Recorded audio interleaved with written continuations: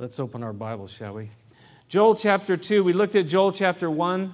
We're going to do a quick trip through the book of Joel. It's only 3 chapters. We're going to be here for about 3 weeks. We did last week Joel writing about 3,000 years ago, but a message that's still valuable, that's still powerful for us here today, like 3,000 years later.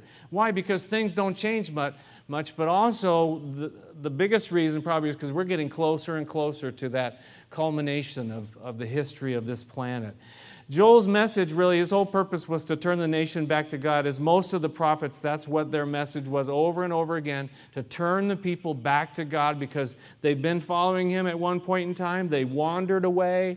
They turned away. And the message of the prophet was, you need to get right. You need to get back. You need to do what God wants you to do. 57 imperatives in this short 3 chapters. Hear, listen, tell it, wake up, wail, and mourn, and grieve, despair, fast, call to Him. They had an actual invasion of locusts. You know what locusts are? I didn't really define this last week, but they're like grasshopper. Grasshopper. And so they had this incredible invasion, just worse and worse and worse, and it created this huge crisis in the land, economic, because their whole economy was based on agriculture, and the crisis was just insane. But then it affected them spiritually as well, because they had no way to bring offerings to the Lord. Does it get their attention? Questionable. When we face these crises in our lives, in our society, in our own personal lives, does it get our attention? Sometimes it does, sometimes it doesn't. The quote I read to you last week that Warren Wiersbe said, how many people, after these things happen, how many people ask, what is God saying to us? I have not heard that in our country's dialogue.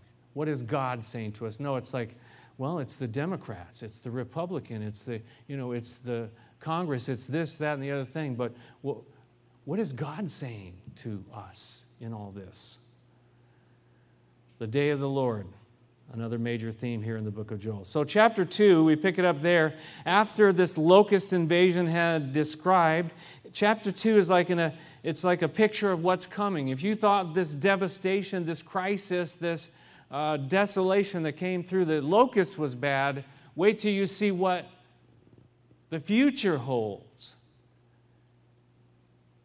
Watch out. It's a picture of what's coming in the future for them and perhaps for us as well. Look at chapter 2, verse 1. Blow the trumpet in Zion, sound the alarm on my holy hill. Let all who live in the land tremble, for the day of the Lord is coming. It is close at hand. He repeats this idea that this day of the Lord is coming. Are we ready for it?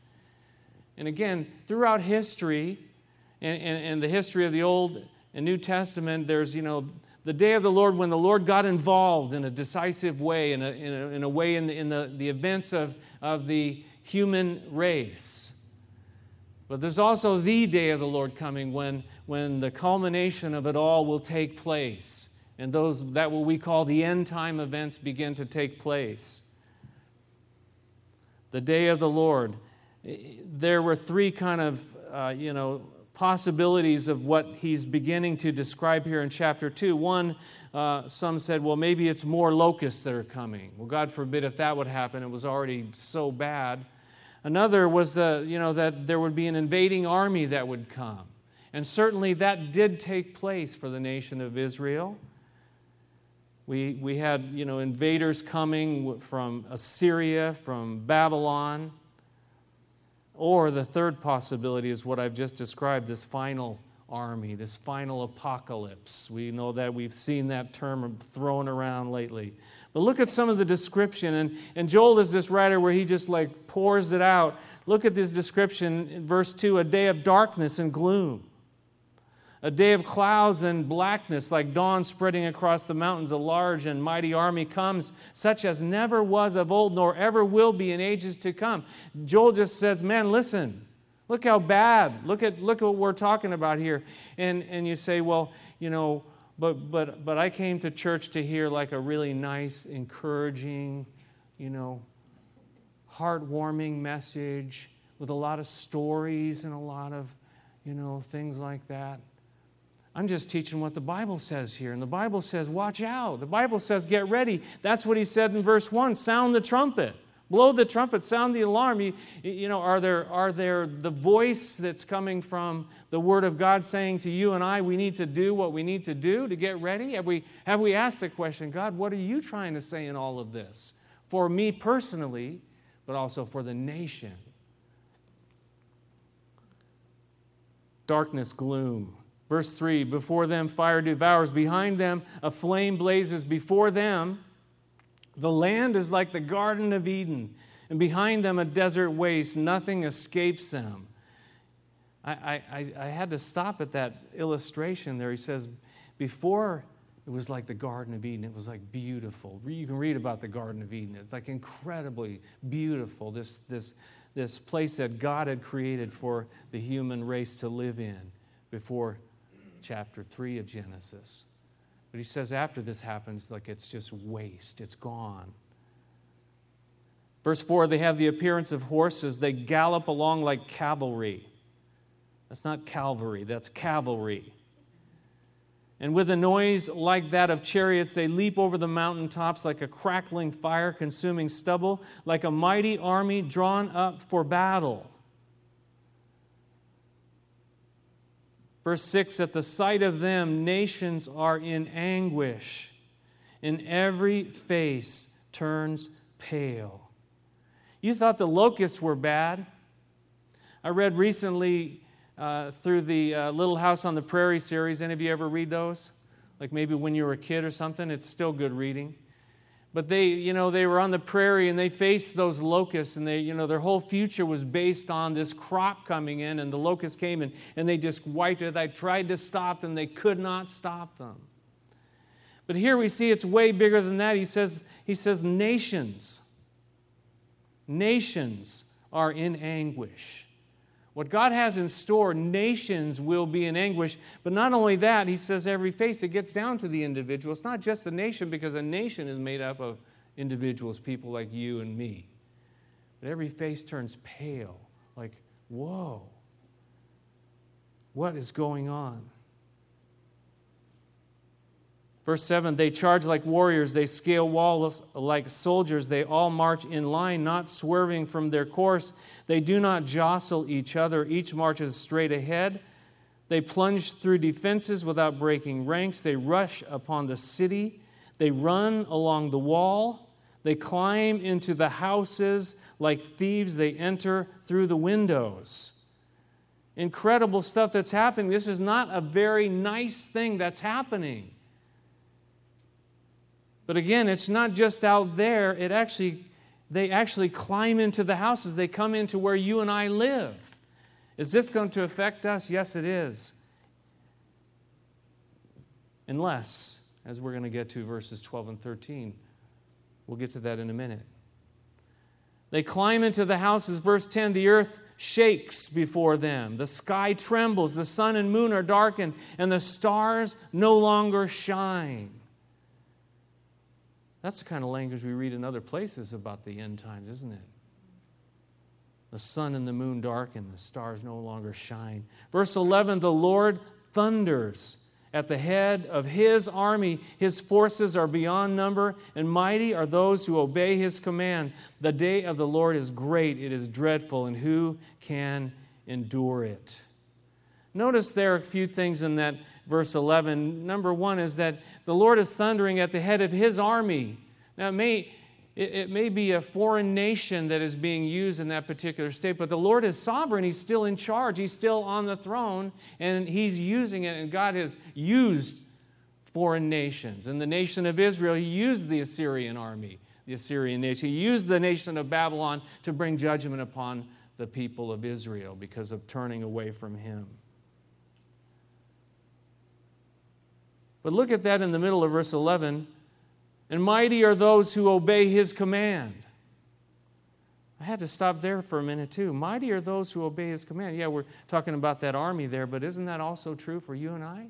when we are obedient to the command and obedient to follow after Him, something happens. Something happens within us. There's nothing like following Jesus Christ and being obedient to what He wants us and calls us to do. But the third thing in that verse is the day of the Lord, it's great, it's dreadful, and who can endure it? Well, we think, well, maybe I'll be spared. It's not going to affect me. No. Malachi chapter 3, he talks about, he says, who can endure the day of His coming? Who can stand when He appears? Revelation chapter 6, he says, they call to the mountains and the rocks, fall on us and hide us from the face of Him who sits on the throne, from the wrath of the Lamb. For the great day of their wrath has come, and who can stand? Revelation chapter 6. This is Bible stuff, people. This is not some guy making up stories and trying to get you to freak out. This is what the Bible says. Which brings us to verses 12 and 13, which I believe are the key verses in this section that we're looking at today, verses 12 and 13. He says this, even now, declares the Lord, return to me with all your heart, with fasting and weeping and mourning. He says, rend your heart and not your garments. He said, return to the Lord your God, for He is gracious and compassionate, slow to anger and abounding in love, and He relents from sending calamity. Here in verses 12 and 13, it's on an individual level. Later in verse 15, he's talking about corporately, where he calls them all to gather together. But first he speaks to the individual. He speaks to you and to me, and he says these words to you and to me. And let's just answer some diagnostic questions about what is he saying here. The first question we want to answer is when. There's a challenge here, but the question is when.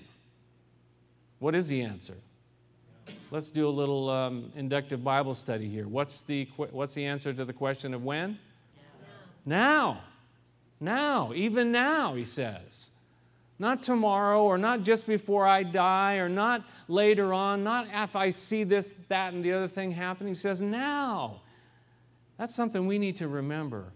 It's, I am like you in most of you anyways, that I like to procrastinate.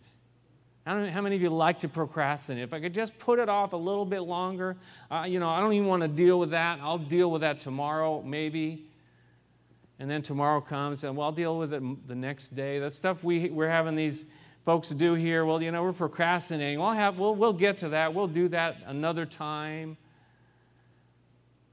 Truth is, some of the stuff that's down there was from the previous church, and it was probably from, the group before them, and we procrastinate. We put things off when we need to say, you know what, now is the day.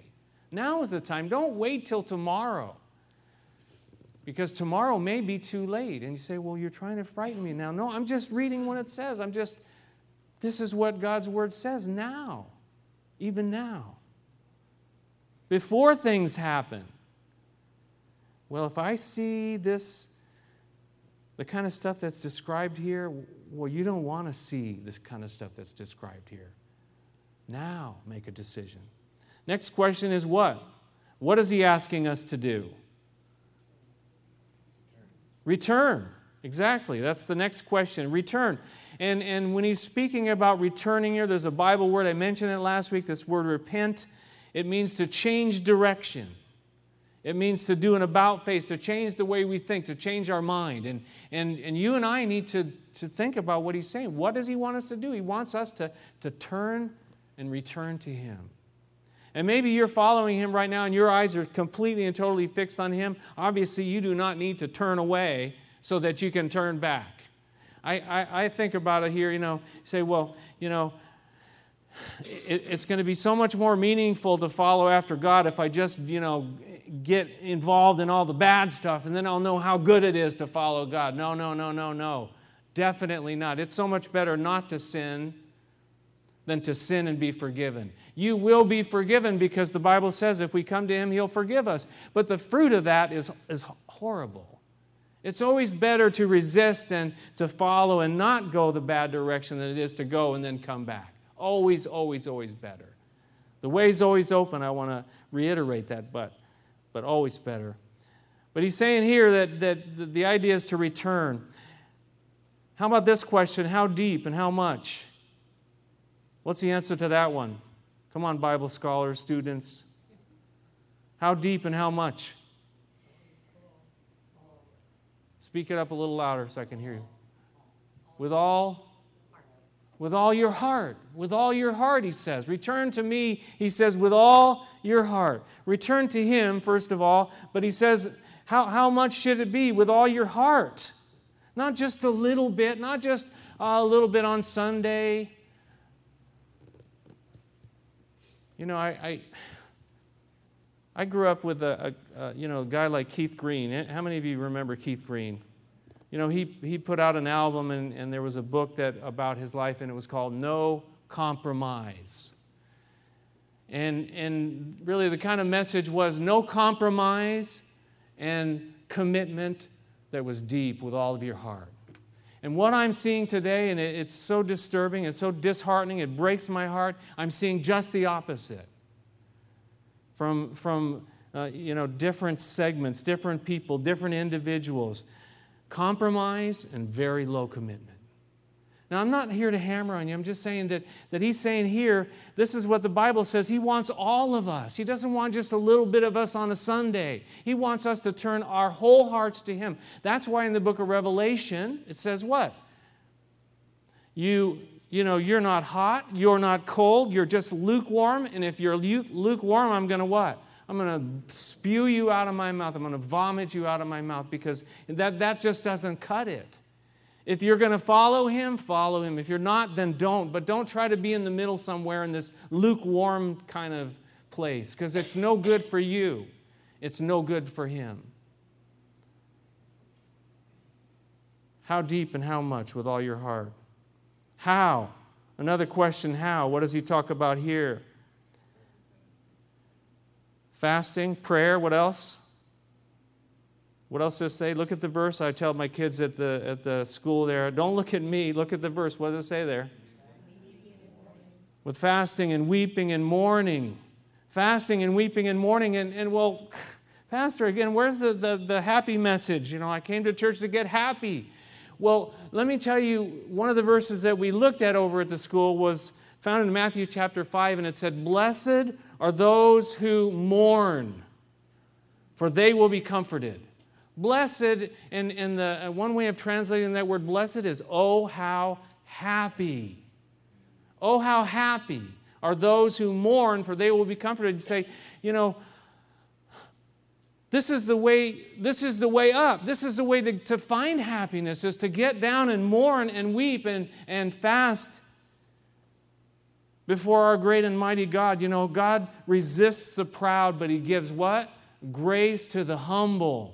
He gives grace to those that mourn and weep and that come to him. You know the parable of the righteous man who gets in there and says, you know, I do all this for you, God, and I've given all this. And then the other guy who comes and says, he beats his chest and he says, you know, God, have mercy, be merciful to me, a sinner. And Jesus says, which one was justified? It was the one that humbled himself and came.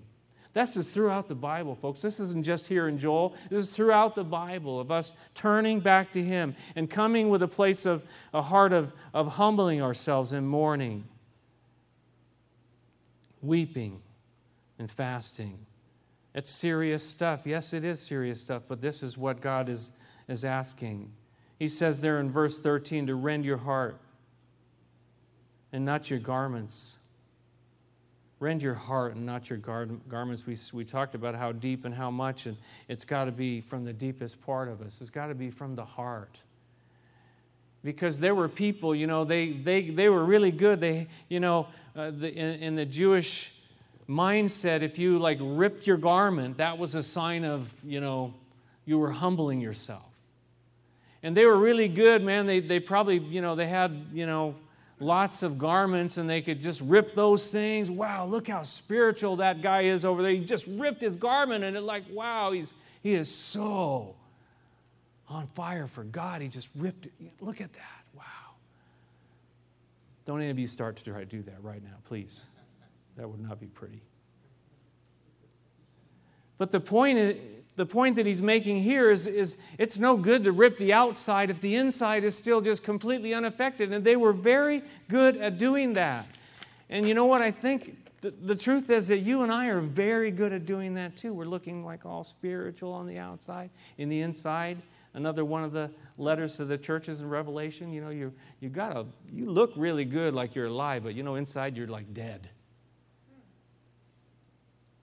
The Pharisees, they were really good at this, and Jesus said about them, he said, these people honor me with their lips, but their hearts are far from me. They worship me in vain. They honor me with their lips. They're saying all the right stuff. They're wearing all the right stuff. They're doing the right thing. He says, but their hearts are far from me. And if you can't come with your heart, then don't bother coming at all. I think that's a line from Keith Green. I want you to turn with me to Psalm 51. Psalm 51, we're not going to look at the whole psalm, but just one verse from Psalm 51, kind of the summary of it all. Psalm 51. Psalm 51 is really a psalm of repentance. You can read it. It's an incredible prayer of David after he had blown it. And he comes back to the Lord, Psalm 51, and you can read later Psalm 32, what God does after he comes in repentance. And this is kind of a theme of this chapter 2, is those that come in Joel chapter 2, how God honors. But look at Psalm 51, verse 17. He said, the sacrifices of God are a broken spirit, a broken and contrite heart, O God, you will not despise. The sacrifices of God are a broken spirit, a broken and contrite heart, O God, you will not despise. That's what God wants from you and me. That's what God wants from you and me. One person said this, the repentant heart is the only soil in which the regenerated heart can grow. That's where we're going to grow I was, thinking about that verse, blessed are those that mourn, and I had to actually tell myself it's okay to mourn. Because I'm thinking, well, this isn't right, thinking like this, being down, and no, it's okay to mourn. In fact, it's healthy. It's okay to weep. Some people, they don't ever want to cry, they don't want to weep, they don't want to feel that way. Well, you know what? It's okay and it's good. Joy comes in the morning. Weeping may last for a night, but joy comes in the morning. Another quote I want to read to you, and this is very important. He says, there's only one way to escape the judgment of God, true repentance. There's only one way to escape the judgment of God, true repentance, turning to Him, humbling ourselves before Him. Let's turn back to Joel. One more diagnostic question I want you to answer. And that question is this: why? The answer is found there in those verses 12 and 13. Who wants to tell us why? I hear somebody talking about it. You got to talk a little bit louder, though. And? Okay. See, this is what we call inductive Bible study. You have a question and you look at the passage to see what the answer is, because the answer is right there. Why would we turn back to God? Why would we do it now? Why would we give Him all of our hearts? Because of who He is, you see. Because of the character, the nature of who this God is. And look what it says about Him here. It says He is gracious. He's gracious. He is full of grace. Because He is compassionate. He has compassion on you and me. He's slow to anger. And He's abounding in love. That's why. That's why we go to Him. Because of who He is incredible. In Romans chapter 2, he says this, do you show contempt for the riches of his kindness, his tolerance, and his patience, not realizing that God's kindness leads you to repentance? Why would we turn to him? Why? Because he loves us, because his kindness, because of who he is, his grace, his compassion, his love, his patience, his tolerance towards you and me. We love him because he first loved us. Always, always. We respond because of his love for us, for you and for me. Back to Joel chapter 2, the last part of verse 13. They're very interesting if you look at this, what he's saying here. It says in the last section, the last phrase in verse 13, it says, and he relents from sending calamity. Who knows? He may turn and have pity and leave a blessing, grain offerings and drink offerings for the Lord your God. Do you see what it says here? And some of the versions have this idea of repent, that God repents. God has a change in direction in response to what? In response to that heart that humbles itself before him. God relents, and he responds to our hearts. I want to say to you this, looking at the whole picture and looking at what's going on in the world can be very disheartening, and I get very just down about it sometimes. But these verses show me a little bit of hope, is that if we turn to him, that he can change what he has planned on doing. Will we turn to him is the question. But let me read to you what somebody wrote, a guy named Bruce Wilkinson. It says that he argues that revival is possible and judgment can be averted, but only at the price of broken hearts and changed lives. Let me read that to you again. This is absolutely essential. He argues that revival is possible and judgment can be averted, but only at the price of broken hearts and changed lives. Judgment doesn't have to come,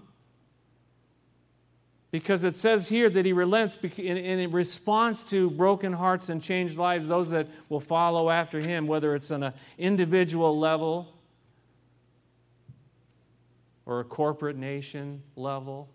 If our nation would repent and turn to God and pray for God's mercy, something radical could happen and would happen. I believe that with all my heart. The question is, will we?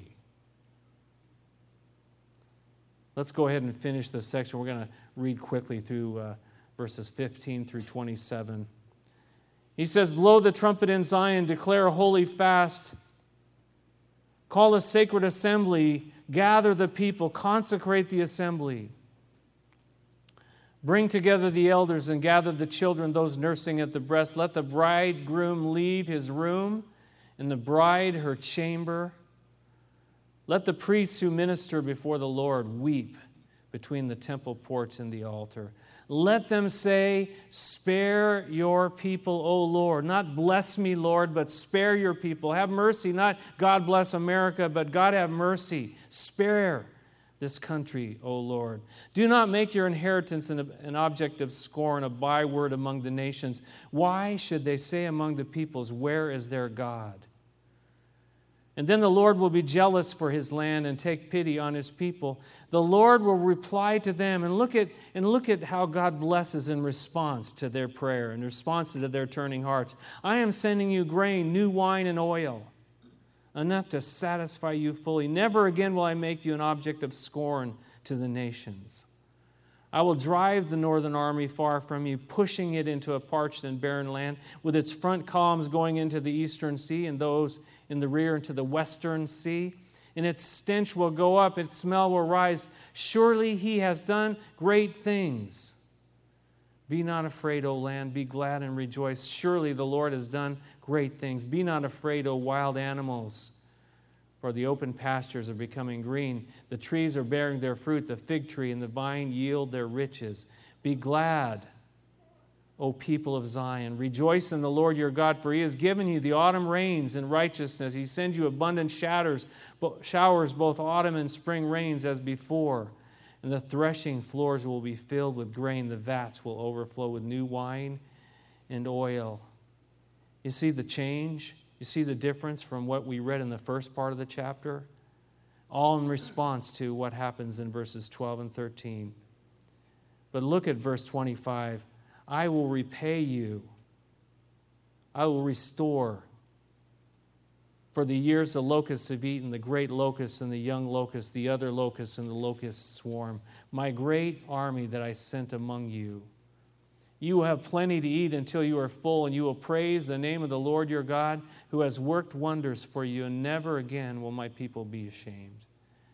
And then you will know that I am in Israel, that I am the Lord your God, and that there is no other. Never again will my people be ashamed. Is that incredible or what? Do you see what he says there in verse 25? He's going to restore even the bad stuff that has already happened. He's going to do something about that too. He's going to restore to us the years that the locust ate, the wasted time. Charles Spurgeon said, you cannot have back your time, but there's a strange and wonderful way in which God can give back to you the wasted blessings. God can restore those wasted years. It's never too late. Now is a good time. But you say, well, so much bad has already happened. God can restore. God can change. God can bring blessings that you thought you could never have. But the ultimate goal is found there in verse 27. Then you will know that I am in Israel, that I am the Lord your God. There is no other. That relationship with him. Even now, return to me with all your heart. Rend your heart, not your garments, for he is gracious and compassionate, slow to anger and abounding in love. Let's pray, shall we? Our great and mighty God, we thank you for your word, and though we find it hard to hear sometimes and hard to speak sometimes, we know that it's the truth. Your word is truth. And so we come and we examine our own hearts before you. We bring our hearts before you. Maybe we're good. Maybe our hearts are soft and pliable, and we've humbled ourselves, and we stay in that place of being broken and contrite before you, because the way down is up. The way up is down. Father, keep us on that path, if that's where we are. Keep us in that place where we can be molded like clay in the potter's hand. Maybe some of us are not quite at that place, and we need to just come and just say, God, have mercy. Be merciful to me, a sinner. I'm just a sinner. And I need your grace. I need that grace and that compassion, that love, that patience, and that kindness. And I turn to you today because of who you are. Because you gave your son, Jesus, to die for me. You showed what love really was by sending your one and only son to die on the cross for my sin. And so I owe you everything because you gave me everything. Father, you know where each one of us is today. You know what's in our hearts, or despite what we might put on the outside, despite the mask we might wear. You know down to the very depths of our being, and we just come in the quietness of our own hearts, and we just open it up to you, God. Like Revelation 3:20, you stand at the door and knock, not just unbelievers, but believers. Sometimes you have been left out, and you knock, and if anyone hears his voice, hears that knock, and opens up to him, he'll come in and have fellowship and eat and partake with us. Father, we open the door to you today. We open ourselves, our lives to you, Lord. Keep us in that place, Lord, I pray. In Jesus' name, amen. Let's stand and sing together, shall we?